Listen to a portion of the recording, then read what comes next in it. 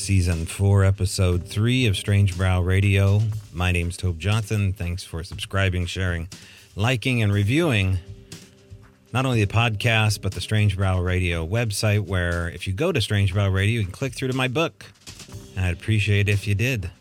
There's a teaser up there. You can check out the YouTube channel, The Owl Moon Lab, a paranormal experiment, the exact name of the book. Check it out on Amazon. Rate, review. At the end of the month, we'll have a contest of sorts on Halloween night. Some other stuff happening on Halloween. All right, we'll be right back. Don't go anywhere.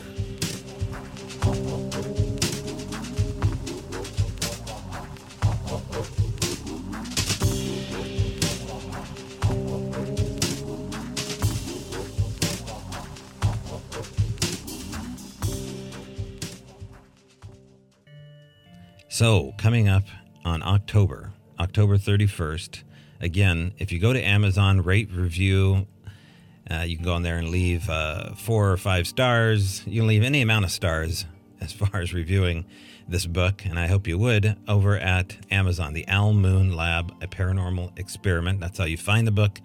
QR codes embedded, first of its kind that I know of, embedding a virtual book. Takes you into the immersive experience of the Owl Moon Lab as you scan your phone and read the pages. Check it out over at the Owl Moon Lab. Now, there's been quite a few, not quite a few. There's a handful of reviews already over at Amazon. And the more reviews, I guess, it's the harder it's going to be for people to win the contest in October. And I'll draw a name out of a hat from the Amazon reviews, and then we'll pick somebody out who can win a t-shirt or win some socks from the Strange Brow Radio website. And you can check out all our merch if you just can't wait and you want to get your own hoodie or t-shirt. Check it out over at Strange Brow Radio, and there you can pick out under the merch section some winter, fall gear. Keep yourself cozy and warm while you listen to crazy podcasts like this one. Also, coming up at the end of the month, on October 31st at 80 North Forks Avenue in Forks, Washington, is the soon-to-be opened on Halloween Day Sasquatch the Legend Gifts and Museum. The owner has met me for the first time, and I have met him, Ken Hamilton, along with his wife and daughter, and we set up the larger than life 8-foot tall Bigfoot statue in his gift shop. And after talking to him, it's a fantastic, beautiful gift store right off Highway 101 off North Forks Avenue, 80 North Forks to be exact. Sasquatch the Legend gift store.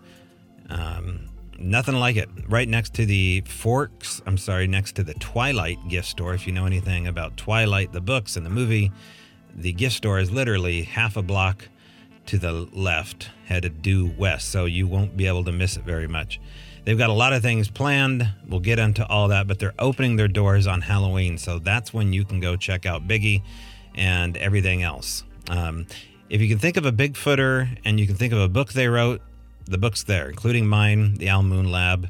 You find all sorts of stuff there. I saw Kathy Strain's books getting ready to go up on the shelf. I've seen Ron Moorhead's books. I've seen you name it, Joe Beelart's book. They're all there. There's toys, t-shirts, everything in between, all Bigfoot related, including Biggie. And he looks fantastic there. He actually has a smile on his face since I erected him and put him somewhere nicer than my garage, which was short-lived. It was going to turn into a mouse house if I wasn't careful. So Biggie is safe and sound in Forks, Washington. Now, what happens in Forks stays in Forks, they say, but maybe there'll be some werewolves or Yetis coming their way to the gift store. Those things are maybe in the works, but you can find my wood sculptures and such there as well. Don't forget our sponsor, Feral by Aaron, all one word, ERYN, over at Etsy. There is a fall spread coming out that Feral by Aaron has made the cover, I believe, if not the major insert of a magazine called What Women Create. That's coming out as the Christmas issue. And so you'll be able to find Feral by Aaron over at What Women Create, the Christmas issue coming out. You can type that in, What Women Create, and get a look at our cabin, get a look at some of her latest gear, or you can go over to Etsy, all one word, Feral by Aaron, Eryn, over at Etsy. And also Metallic Monsters, can't forget them. Think of Metallic Monsters as bringing your imagination to life via 3D printer. Now, originally, they looked into the role-playing market as being their key demographic, but what Metallic Monsters does is create all sorts of not only monsters, but cryptids, imaginary, fantasy-oriented creatures, beings, and erect them on their 3D printer after they go through the 3D sculpting process, much like we did with our episode on Blondie, which, by the way, is also available over at Metallic Monsters. So whether or not you're into role-playing games, Dungeons & Dragons, Magic the Gathering, or you just want to have some unique artwork on your shelf, go over to Metallic Monsters. You can choose out how you want the actual sculpture printed up, and there it will be printed, sent inside a wonderful package right to your house. And nothing like it. Holidays are coming up. It's your chance to do it. All right, next up is my conversation with Ira Wolfnesen of Heart Unafraid. Ex-occultist Ira Wolfnesen, I should probably say. And the topic is symbols of the NWO, better known as the New World Order. And what is the New World Order, and how do we begin to actually believe that the NWO actually exist? And can we quantify it into a group of people? And if they do exist, do they communicate through ancient symbols that are embedded in pop culture? Well, Ira believes this is true. I myself believe this is true. And it seems like more than ever, because of the state of the world and the supposed New World Order or Great Reset afoot, I thought it would be important to have this conversation with someone who understood exactly how all this might work, as far as being able to recognize these secret symbols, how to not be influenced by them subliminally, and how they may push themselves down into your lower subconscious. Ira can talk about this at great length for a great period of time, but we decided to condense it into an hour-long conversation. So that's what we did roughly a week ago. And for the patrons, they were invited to come over and watch it live and ask questions to Ira after the conference was over. But I was recording on a secondary device, and that's where this video comes in. Now, I need to couch the beginning of this conversation. The overall talk that we're about to have, you're about to hear, had to have some verbiage in it that was disguised. And that's because of the pesky algorithms and Big Brother at foot. And I think that that should bother you, because I think anytime you're on the side of censorship, you've chosen incorrectly. And so for this very reason, for the fact that I do have sponsors and I do want you to hear this, please understand that no one's trying to offend anybody's intellect by coming up with these other terms to describe things. I think you'll figure it out as we go along. But the fact is that the algorithms are in control of the message more so than you and I even probably can comprehend. I'm sure Snowden can comprehend it. I haven't gotten that interview yet. So Ira is going to have to suffice. And I think we did the best we could here to start to dig in a little bit. Now, let me know if you want more conversations like this, because when I take a diversion like this into uncomfortable areas of discussing what's going on right now in the world and have someone on like Ira, it's not exactly cryptids and Bigfoot and spaceships and conspiracies, although this is the mother of all conspiracies. In fact, I can think of nothing stranger than the world we live in today. I mean, take yourself back 5, even 3 years ago and start to paint a picture like the reality that a lot of us live on, especially out here on the West Coast. So that's the conversation we're going to have. And it may be time to break out a pen and paper and write some of this down along the way, or do your own research And certainly any comments that you have here, I will definitely consider them. So my conversation begins now with Ira Wolfenoson and the topic, Symbols of the New World Order. Ira, thanks for doing this. This is a little bit on the fly. I had another thing planned this evening. I canceled that because I felt like tonight was super important. And you've been researching this for more than a couple years, and now's your chance to talk to people openly. And as I said, I hope the first 45 minutes is going to be taking us to school a little bit, because we don't want to talk about this as though anyone knows about symbolism and the actuality of it, or any other things that we're going to talk about. So introduce yourself to people, Ira, and talk to them specifically about what we're going to talk about today. For the last 20 years, I've studied the spiritual mysteries of the universe, and it began through certain aspects of my family had a native spirituality leaning. And it came full circle as I began to classically study shamanism. That was a very quick thing for me because I quickly segued into Hermetic philosophy, alchemistic philosophy. I practiced alchemy, both spiritual and physical. And I went in deeply into ceremonial magic or high magic. I belonged to two orders. Those are secret societies in the old days. Today we just call them orders. And I attended two different mystery schools. And I also attended the Institute of Hermetic Studies. So my whole trajectory, you could say, was to simply understand the cosmos, both spiritually and physically.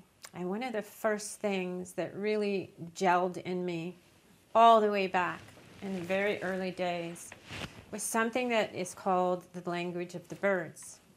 And that language, and I'm going to speak from a very esoteric perspective, but I think you'll get the gist of it.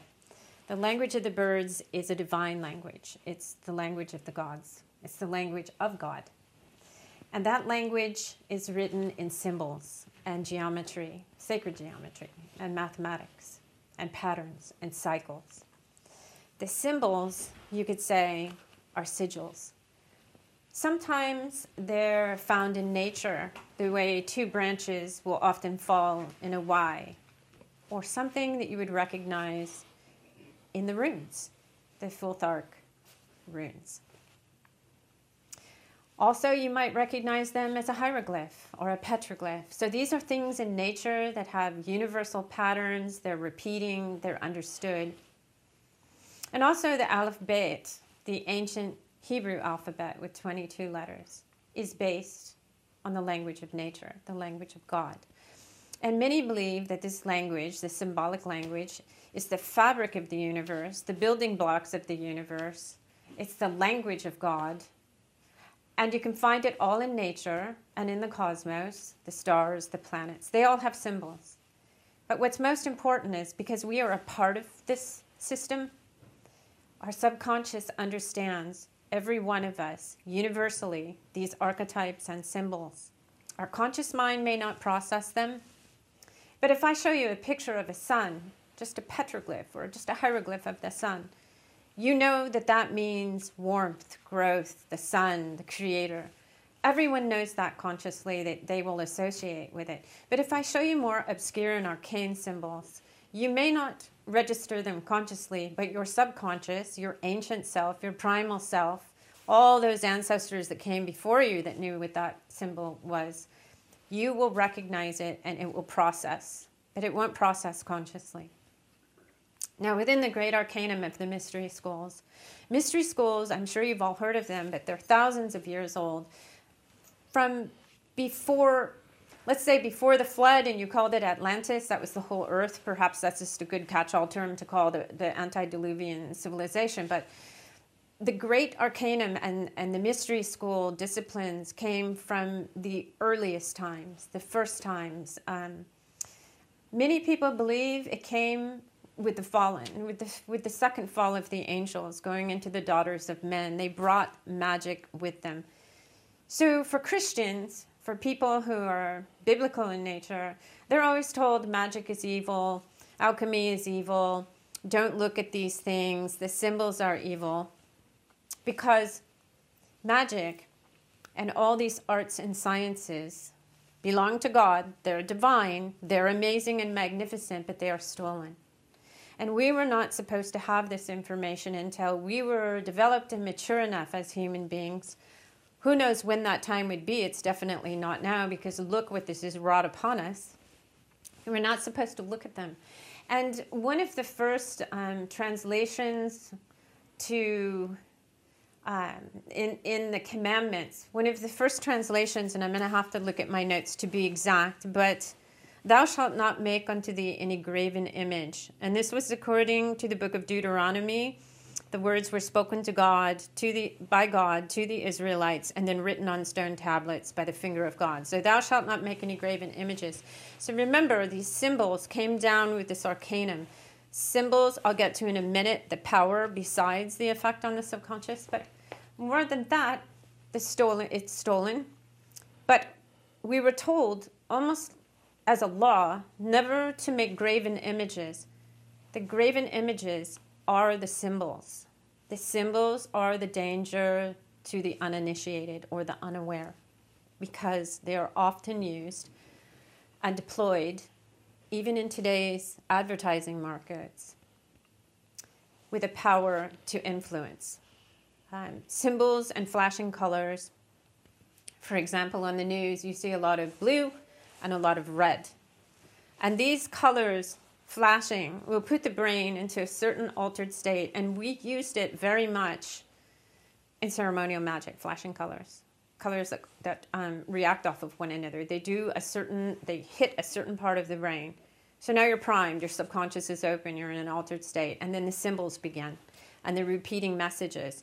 It's almost like a type of hypnotism, but it is much deeper because it goes into the deep subconscious. Suddenly you have a perspective that yesterday was not your perspective.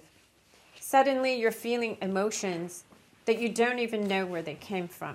So this is the power symbols can have upon our psyche. We as normal human beings, raised the way we are in this century, in this generation, we have no knowledge of the arcanum or the mysteries or the magical principles or of alchemy or how the universe actually works. We're told it's just a physical realm and et cetera, et cetera. 95% of this world is spiritual. We can't see it.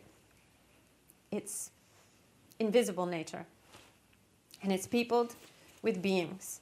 So you look at magic, you look at the influence of perhaps evil beings, and you're ripe for a time as such as we have today. But let's go back to ordinary reality, what we're experiencing with the media.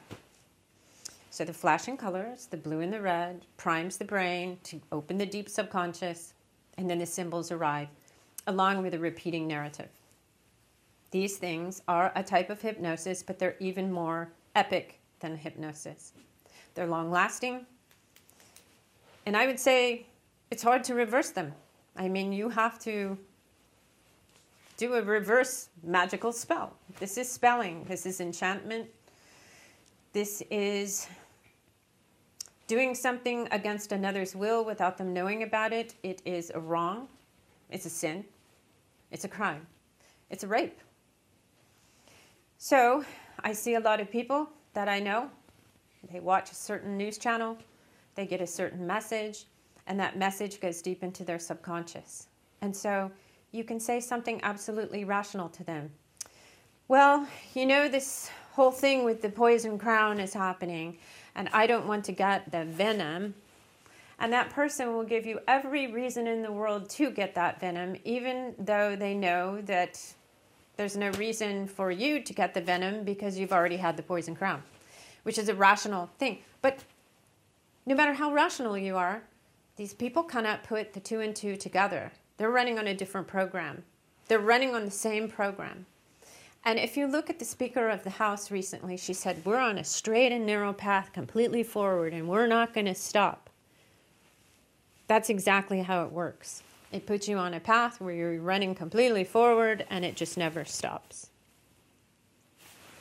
So a lot of the symbols that are being used that you see with celebrities, magical principles give you 2 paths. You have the divine path, the right-handed path, and you have the left-handed path, the black sorcery path, the evil path, the negative path. And there is a way to see on these paths. The symbolism is the right-handed path. You see through the right eye. You see right. And what is seeing right? Seeing right is seeing with the intuition, the gut, the heart. You feel what is right. Why? Because there is a divine indwelling inside of you. You're a divine human soul, and it tells you what right and wrong is. You are born knowing right and wrong. So to see right and to be on the right-handed path, you're using your divine aspect of yourself. We will call that the indwelling of God. I believe that's Yahweh. The left-handed path is to see left. And when you see left, you are only seeing with the intellect. Right brain, intuition, instinct, divine knowing, left path, intellect, without spirit. No spirit. Only intellect, only ism. Scientism, atheism, ism. Intellect without spirit. Intellect, the light of intellect, without the divine light, is Luciferianism. I know some of you don't want to hear that. And I'm sorry if it offends you, but you're just going to have to deal with it. So you want to see right. Now this symbolism is universal. Right is right. It's moral correct. Right is right. Left-handed path is not right. It is the inversion. Now let's look at the symbol of the pentagram, the star, 5-pointed star. So the 5-pointed star has a point at the top. The arms of the star are the 4 elements: earth, air, fire, water. The top, divine spirit. It's a top-down star. Divine spirit, the pyramid, top-down. Top-down hierarchy. In spirituality, just like nature, there is a top-down hierarchy. Hierarchies are everywhere in nature. We have to get over that, like it or not. The point on the star of the pentagram, when it's inverted, becomes the bottom up. So what is in the bottom? What is in the underworld of Sheol? What is in the Klipothic? The negative, the inversion of God, goes down. So when you see a logo of the pentagram and it's turned upside down, you instantly think satanic. Yes, that's what that is. But we have to be careful with the word satanic because it means a lot of different things to a lot of different people, and they're not all the same. We can get into that later. But when you see the logo turned on its side, as we did this year,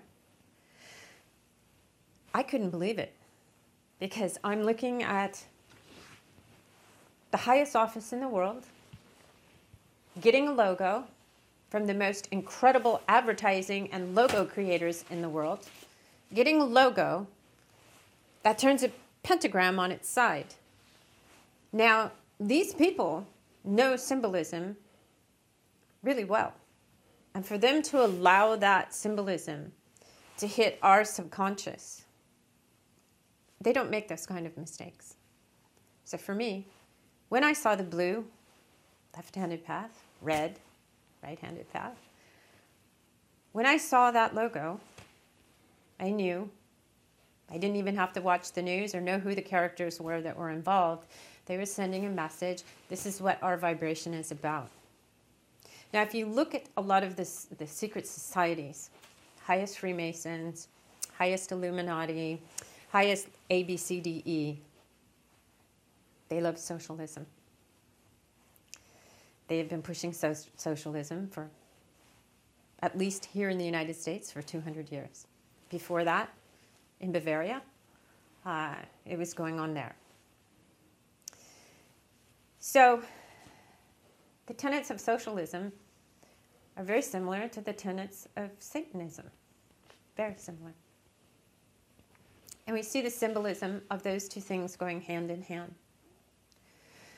Now, to be fair, recently, Toby brought up, there was an Elder Futhark rune used on the floor of the Republican convention. Right, CPAC convention. And that this was a Nazi symbol. Well, that was the Othala rune, which is inheritance.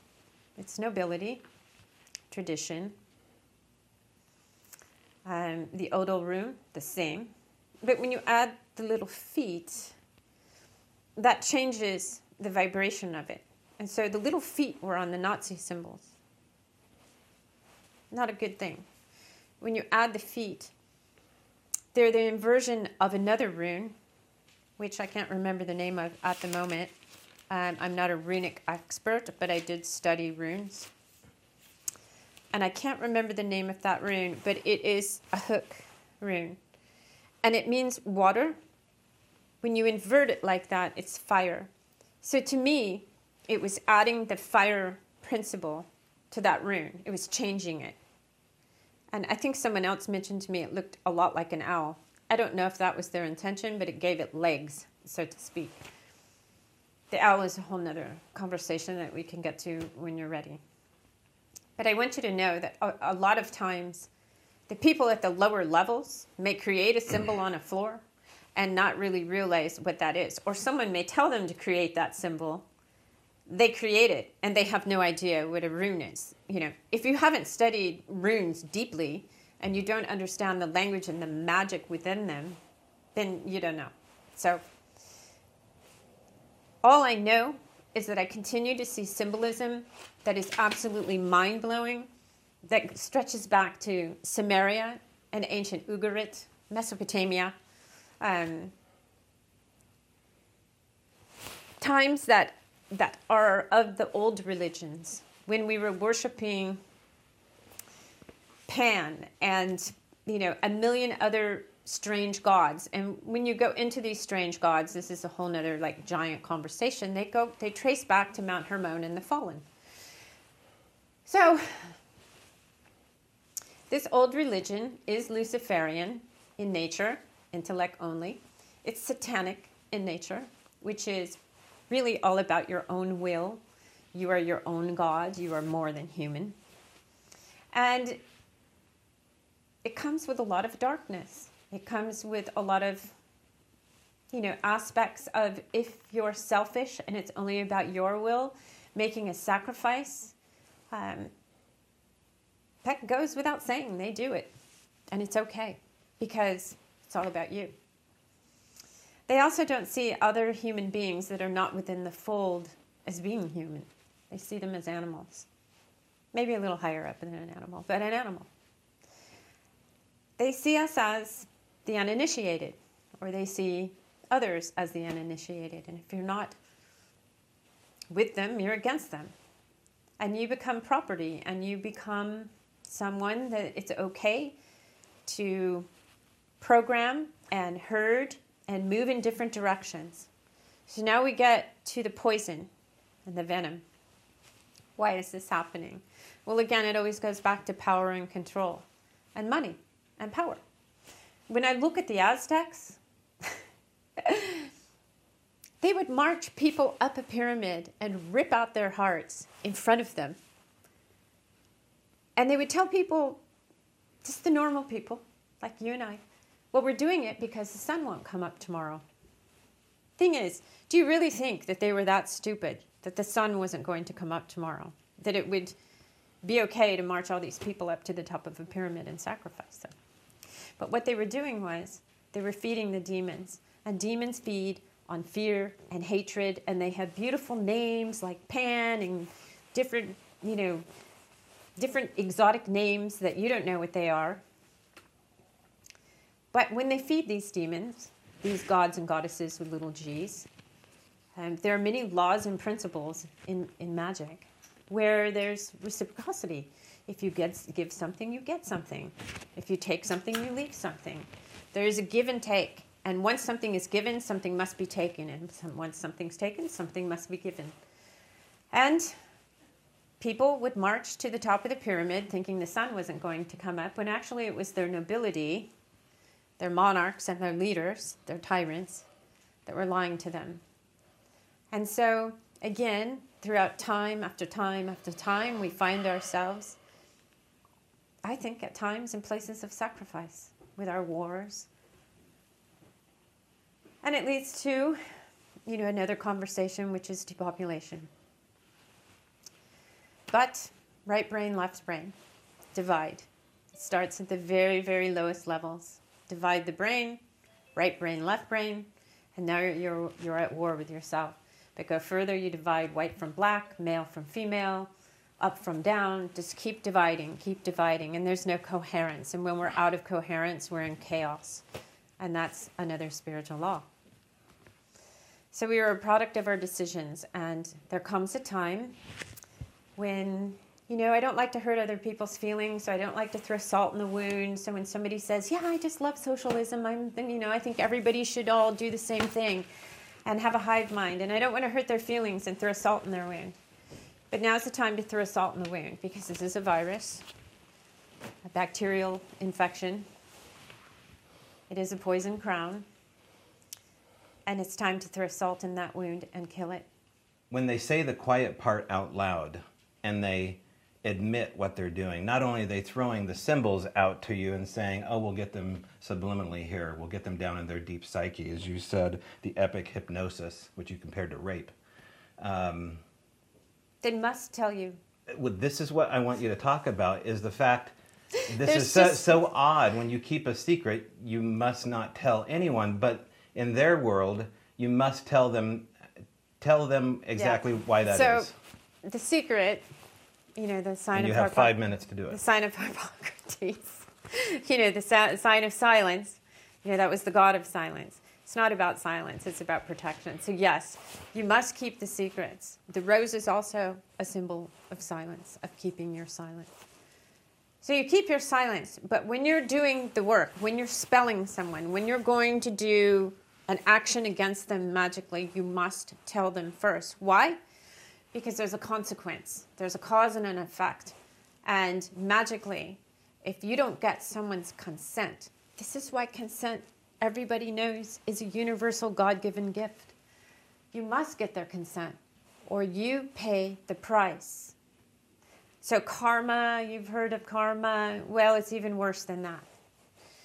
So if you don't get their permission, if you can't get their permission, you can get it from their negation. So if you're speaking to their subconscious and you're saying, I'm going to do this, this, this, but you do it in symbols and sigils and you constantly put it out to them every day, and they don't ever say, oh, what are you doing? I don't agree to that. Then by you not saying anything, you are agreeing to it. So then they can commit the magical act against you or the physical act against you, and they walk away without karma. Binding is different.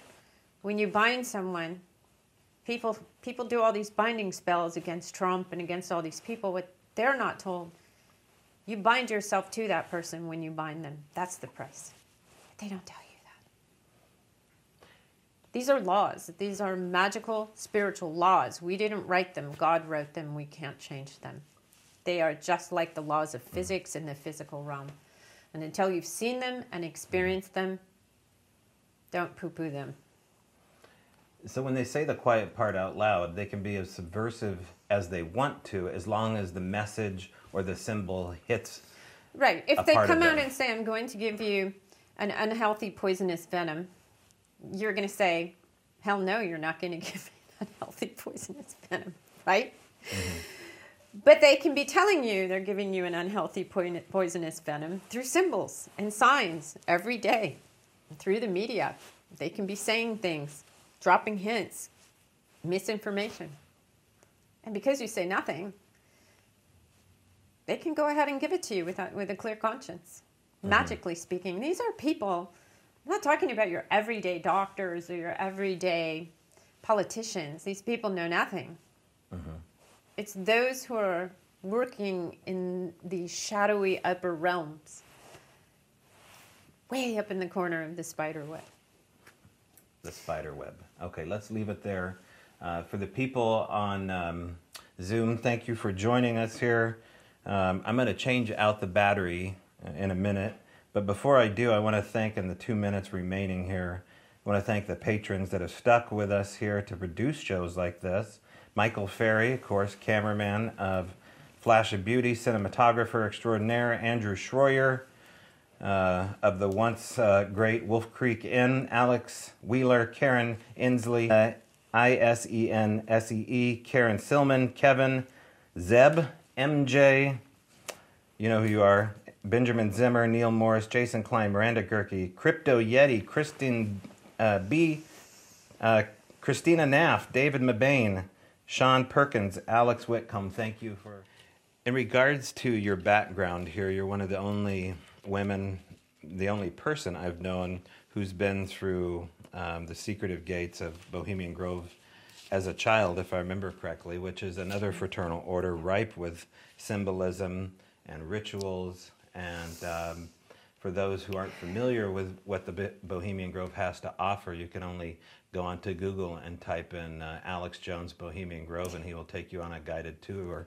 I don't want to be compared with Alex Jones. Well, of course, there's parts of Alex that you can't deny that are No, accurate. I actually like him, but Yeah. I am not, that active. Well, besides Alex, I don't know anybody else who's been behind the gates. I didn't go in there investigating. Well, you were too young to. I was 4. Yeah. Okay, so let's start from there in regards to not only the fact, some of your earliest memories of going into the Bohemian Grove, but the spider, because outside of the gates it says, weaving spiders, come not here. Come not here. Yeah. Right. The spider is popping up in a lot of cities, too. I was in St. George a few years ago, and suddenly I was driving through the old part of town in this little square, and there was an enormous sculpture, metal sculpture, of this big, giant black spider. And I thought, what an odd thing to be in St. George, Utah. I was like, that is bizarre. And so I happened to Google it at the time. And there were spiders, like there was a thing going on where there were spiders popping up in many cities in odd places, and nobody knew who the donor was or why they were there. Well, there is the concept of a great machine at work, a web at work, and these spiders reflect, the philosophy of what a spider does to its victim in the web. So that symbology is very important. They also weave beguilement, and a spider tricks its prey to fly into the web, and then it preys upon it, drinks the blood, and wraps it up. I know that sounds very simplistic, but the symbolism, the power behind the act that happens in nature can be guided by consciousness, by things you do with your mind, against another. So within this whole network, this big machine, there is a great web, so to speak, of plans and ways to work people into the web. Bohemian Grove is, to me, very much like that. When I was taken to Bohemian Grove, I was only 4 years old, but I remember thinking on the outside, as you drive down the drive through the beautiful ancient trees, it looked like a kind of little fairy village, like Disneyland. And as a child, I thought, look, all these little pirates' houses, and one that had surfboards outside, and another one had another theme of something else. You know, there were all these themes, and it was very magical. And my mother would walk me towards the lake with the great owl, and she would point to a tree, and she would say, that tree with the face on it, and I have looked through so many internet documents to find that tree. There was a face on this tree, and it had a hole in it. And she would say, this tree is where a man would go inside of the tree and pretend to be the God that speaks through the tree. And then she would say, and you know, trees do talk. Bohemian Grove is built in a very magical place. It's a place of power. It's a magnetic anomaly with very high telluric currents. It is a sacred grove. Not only that, it was dedicated on the day I was born. Earlier, I was born in 1959. It was dedicated, I don't know the year it was dedicated, but it was born on August 15th, which is the feast of Nimeralia. It's the day of Diana. So it's a very ancient cult holiday. It's a very ancient, powerful day. And when I was there, I was walked down a hall and I was shown the gowns and capes and wands and caps. And then I was shown the hearse and a small bag that was to contain the body of a child. It was faux, of course, it wasn't a real child. But everything about the imagery there was like the cults of death. It was all focused on death. The rituals were death and rebirth, death and rebirth. Well, that goes all the way back to Egypt and Samaria and Mesopotamia and Ugarit. The death and rebirth. I get that. But these men had skewed it, had bastardized it. It wasn't an act of God, a creation. It was very pantomimed and very ugly. And when you look at the ritual, I would rather call it a ceremony. The cremation of care. These are unwitting young people that want to be accepted by the wealthy and powerful. And they come in and participate in this ritual called the cremation of care. The cremation of care is the destruction of care. So they're put into an altered state with the flashing fire and water and reflection. There's a lot of sound and light. And they are told that they're going to cremate their care. Care is the generative principle. It is how things are created with care. Care is divine. When you cremate your care, you are removing a piece of God from your psyche. And when something is missing, a vacuum must always be filled. And when you're in that realm, that base consciousness, I'm going to cremate care. What comes in are things that match that frequency. You always match the frequency. Your state of emotion is your state of consciousness. So these people that are moving up in the world that will have positions of power and influence are cremating their care.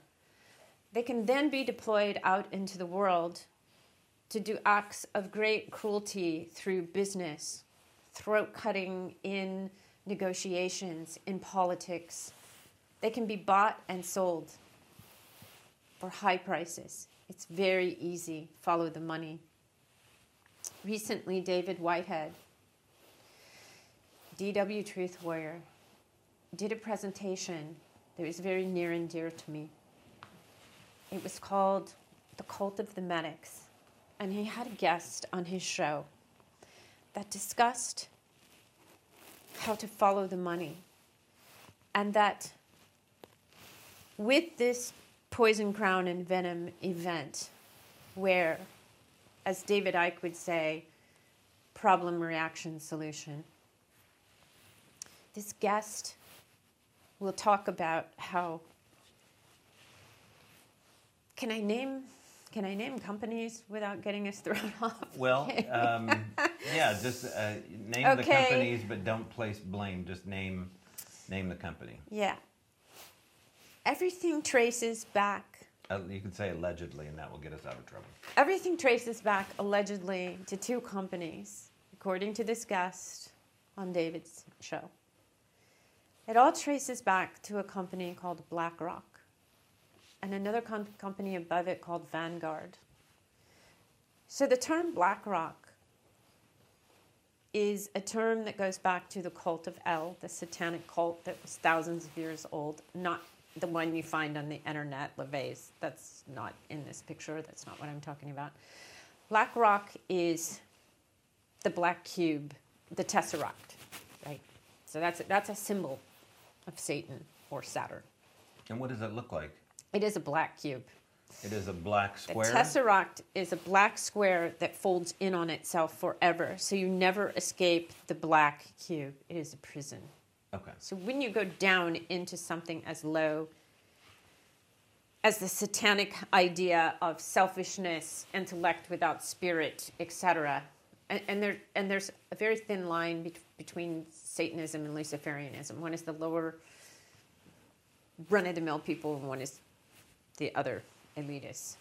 But they both have very similar things. The company Vanguard is from the term avant-garde, which are the frontline warriors. So these two companies, they own Walmart, Amazon. They are the major stockholder representations that own these companies. Twitter, Facebook, Moderna, and Pfizer, allegedly. Also, the World Economic Forum, the same names, more or less, are found as the stockholders of these companies who are owned by these two top companies.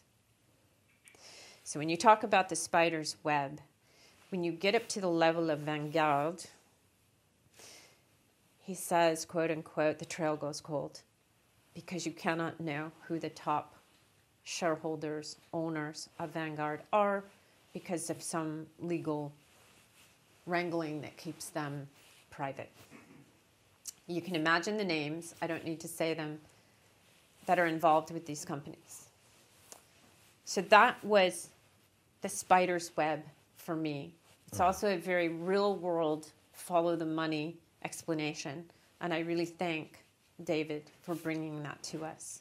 And you can find his show. I watch it on Rumble. DW Truth Warrior.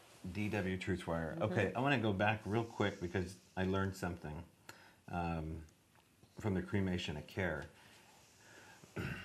If you watch Alex Jones' video, he's sitting in the audience with the attendees of the cremation of care who are on the wooden pews looking out over the lake of Moloch.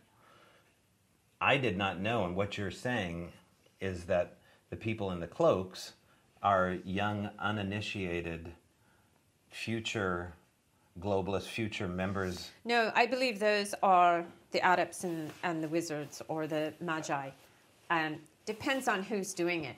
This is many secret societies, Skull and Bones, different Freemasonry levels. These are different things that come together in the Disneyland of Bohemian Grove. Right. The Manhattan Project was launched there. These are the movers and shakers, the wealthiest, that were initiated because they had certain characteristics. It wasn't just how much money does your family have. Do you have the right characteristics? So the cremation of care is basically the making of a psychopath. A person with no empathy that can pull the trigger without feeling any remorse or pain. And it's not because he had to talk himself out of it. It's because he feels nothing. So when you look at the way of a demon or the way of a psychopath, it will come in very gentle and very beautiful, and you'll be on a honeymoon. They'll answer all your magical requests. And then they start to tear you down little by little and take control. And then eventually, after chokeholding you for so long and everything goes wrong in your life, then you're on the floor dying. You're either going to die, or if they feel like it, they will renew you, and the process will start all over again. And it's a cycle. As in nature, there's cycles. So things can be very, very seductive, going great. And we see this pattern now with us. We are suffocated, and then we're told, okay, just for a minute, go off. And then we're suffocated again. And then, okay, we're going to give you some money. And then now the inflation happens. So these cycles are going round and round in a very diabolic way, and it feels timed and precise. And if you pay attention, these patterns are there. I know there's many people that would listen to my words right now and say you're just cuckoo because they've been programmed. They cannot see the other way. There are a certain number of people, a certain percentage of people that cannot be programmed. And this may be an outcome of this whole debacle. Mm-hmm. That may be what whoever they are, you know, the Wizard of Oz behind the curtain. They may figure out just who can be programmed and who can't be programmed. I mean, every hypnotist will tell you there are some people that just can't be hypnotized. And every magician will tell you there's just some people that can't be spelled. You know, some people just have this je ne sais quoi. Either call it protection from God, maybe they're filled with God. I don't know. Real quick, online here, Gordon Fry, who I believe was in the background. Gordon, you had been to Bohemian Grove. I saw that comment there, and I would love for you to write another comment or question regarding what you've heard here on the Bohemian Grove. Were you there in a capacity of membership? Were you there in a capacity as a visitor for a time? Write that question out if you can for Ira, and I would love to get that back to her. Getting back to the spider imagery and the owl imagery in particular, those are both big symbols utilized not only at the Grove, but in general. The web, I think, is a fascinating one for the fact that the social media aspect is being brought about by the World Wide Web. Yeah. Talk about that symbol. Oh, look at the magnetosphere of the Earth is shaped like a spider. The magnetosphere of the Earth, when you look at it, is shaped just like a spider body with the legs going over the Earth as the wind, the solar wind washes over it. How did ancient people know that Grandmother Spider was in the sky? And how did they know that? How did ancient people know that there was a hexagram on Saturn? You know, the symbol of Saturn is a hexagram. How did the ancient Israelites know that? Where did they get their information? We are much more spiritually connected than we know, but we have forgotten who we are. But there are some people who know. Unfortunately, they use it in the most nefarious of ways. What about the spiral symbol? Talk about the use of the spiral symbol inside a triangle, for example. This is something we've seen before as well. So you have the triune image of the triangle, the Trinity, but then you have a spiral, or maybe the triangle is actually becoming a spiral of some kind, and it's connected to the child's pedophile ring. Yeah, I don't know why that is. Originally, that's just another symbol. Is it an ancient symbol from the occult that you've seen before? I really don't know what the whole pyramid spiral would be. I can talk about a pyramid until I'm blue in the face, but that child pedophilia symbol is simply they're using the language, using a sigil or a symbol. Well, okay, if it's a pyramid, it's fire, male. Is it the male aspect of the pedophilia? I think the point is at top. But is it, speaking of, I want male children for pedophilia? I don't know. Yeah, if that's so, that would make sense. That would be a masculine, fire, water. So, okay. Yeah, so male, female. Right. Right, womb, female. Okay. But it's a universal language of that they understand it, so they don't have to use an ancient sigil. They can make their own sigil. People make up their own sigils all the time. But it's still a language. So they're using symbolism as a language because they know you won't. What is the difference between the two, a sigil and a symbol? They are the same. With the alphabet, each letter is a symbol, a sigil, with its own power and meaning. The alphabet? Aleph-bet, the old Hebrew alphabet. Okay. Right. So the alphabet has 22 symbols, and each symbol by itself has a power. It has a numerological value. So it has different aspects of language written into each letter. And each letter will then compose a word. If you look in biblical, the first in the Hebrew Bible, in the Torah, I believe, is Bereshit. And within the word Bereshit, written in Hebrew from right to left, each letter has a meaning and tells a story of the first word found in Genesis. That one word holds the story of the coming of Christ. So each letter has a meaning. Tet is a cross. I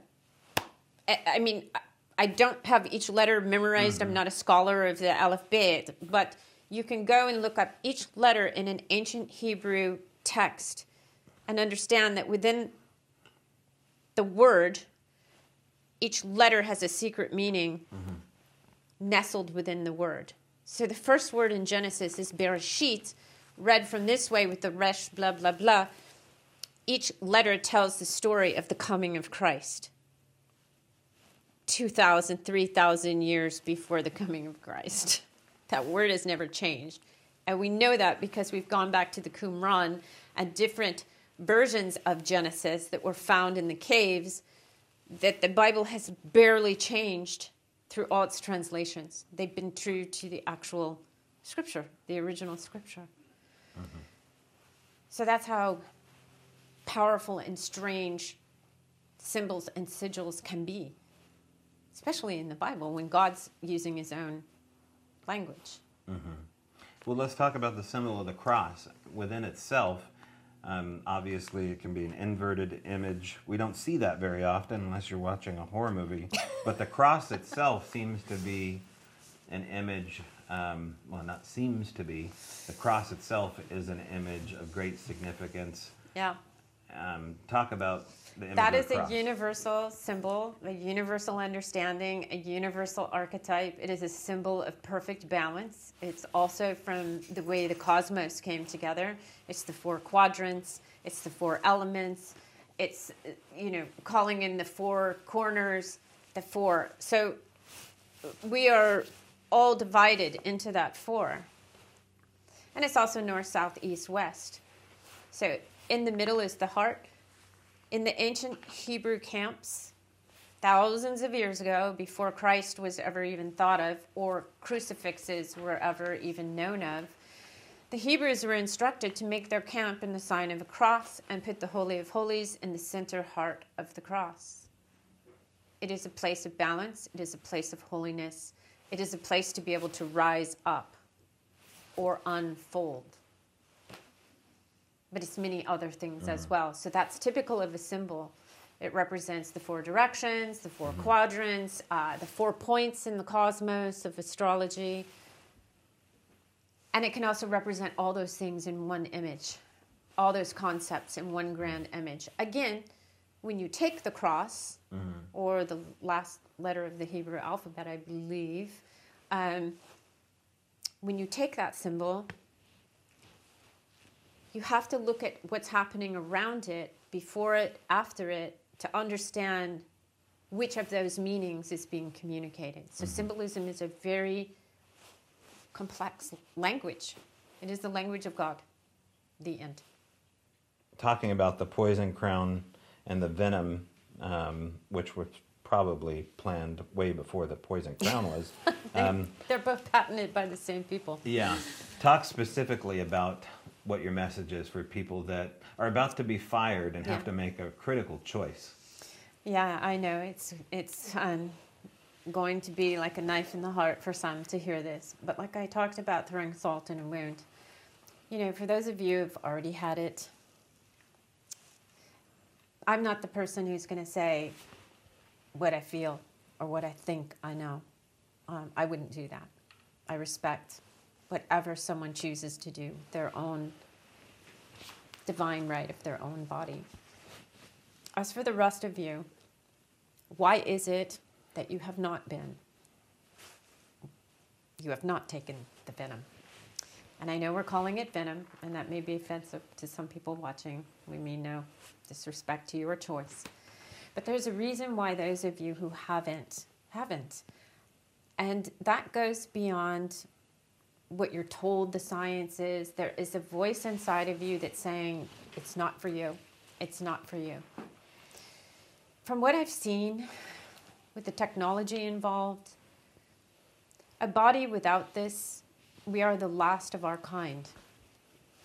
To speak plainly, we will be the last of our kind. If that's important or not, I think on a divine level, for sure, it's important. And I also think there's some sort of spiritual component to this. I can't put my finger on it, but I want you all to listen to your own instincts.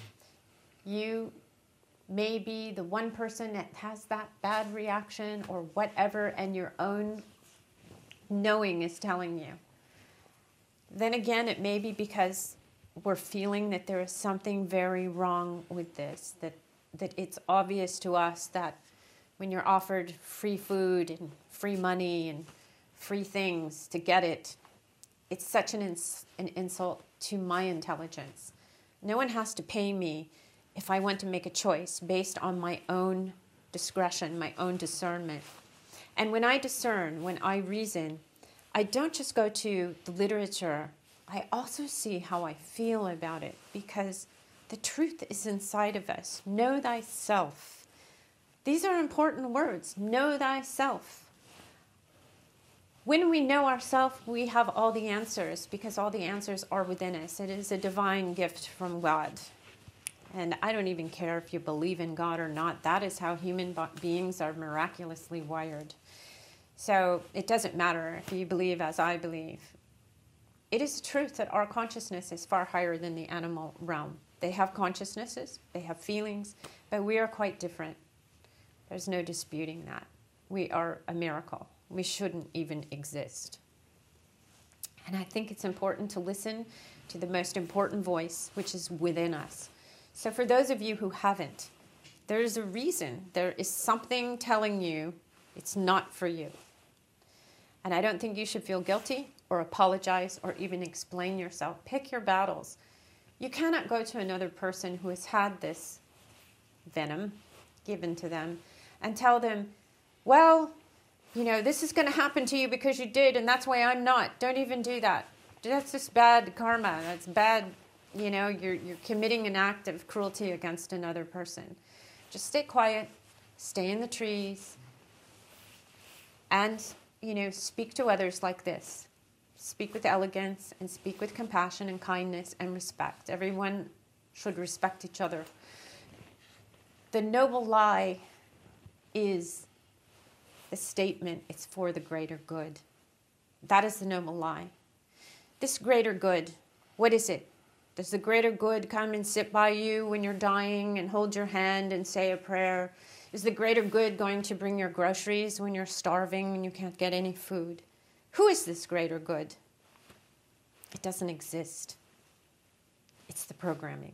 It's the program. It is the noble lie. That is the lie. We all take care of our own sphere. We take care of each other at the grassroots. We control who is under our authority, our pets, our children. We care for them. If we need a hand, we reach out, and another human being who is wired to have compassion will help us. There's still good out there. That was Ira Wolfnesen of HeartUnafraid.com. And I should make mention that Ira's also in the upcoming 2022 documentary, A Flash of Beauty, a Bigfoot documentary unlike any other. A Bigfoot documentary I'm actually co-producing, and it has been 2 years in the making. And, you know, good things need to rise slowly in the oven, and that's what's been happening here with Flash of Beauty. So pay attention to the first part of 2022 for updates on that. But Ira Wolfnesen is in that documentary, as well as a lot of other people. Ron Moorhead, Marcia K. Moore, myself, Daryl Adams. The list goes on and on into a deep list. I think even Dr. Jeff Meldrum may be in the documentary now at this point. So do check it out. There's a lot going on behind the scenes, but definitely the beginning part of 2022. Also, don't forget to check out our great sponsors again over at Feral by Aaron, ERYN. Also, go check out Metallic Monsters. And hey, you can go check out my new Etsy store. That's right. Go check out Wood Watchers on Etsy. And there you'll find, right now, my cloned Greys and my Sasquatch head. I'm also working on some Bigfoot dolls. Something you can stick in a stocking for the holidays. But you can sure stick these clone Greys inside a stocking and put them on your bookshelf. They're over there now over at Etsy. Everyone should have an Etsy shop. It's just like, gosh, having a driver's license. Keep one on file for you. All right, that's it for me. If you want to be a part of the show, go ahead and shoot me an email over at strangebrowradio@gmail.com. We can talk about whatever you want. I don't know if it'll be on air, but we can talk about whatever you want. That's over at strangebrowradio@gmail.com. Also, don't forget, opening up on Halloween from 8 a.m. till 5 p.m. Pacific Standard Time over at 80 North Forks Avenue in Forks, Washington, right off of Highway 101. The last town before you hit the Pacifics, the way I say it, is the Sasquatch 11 gift store and museum. And Biggie's over there, and as well as probably a bunch of people in costumes. So that's it. I hope you enjoyed the show. Again, let me know and rate, review the Al Moon Lab if you can over at the Amazon store. That's it for me. Have a good night. And of course, I will see you in the trees.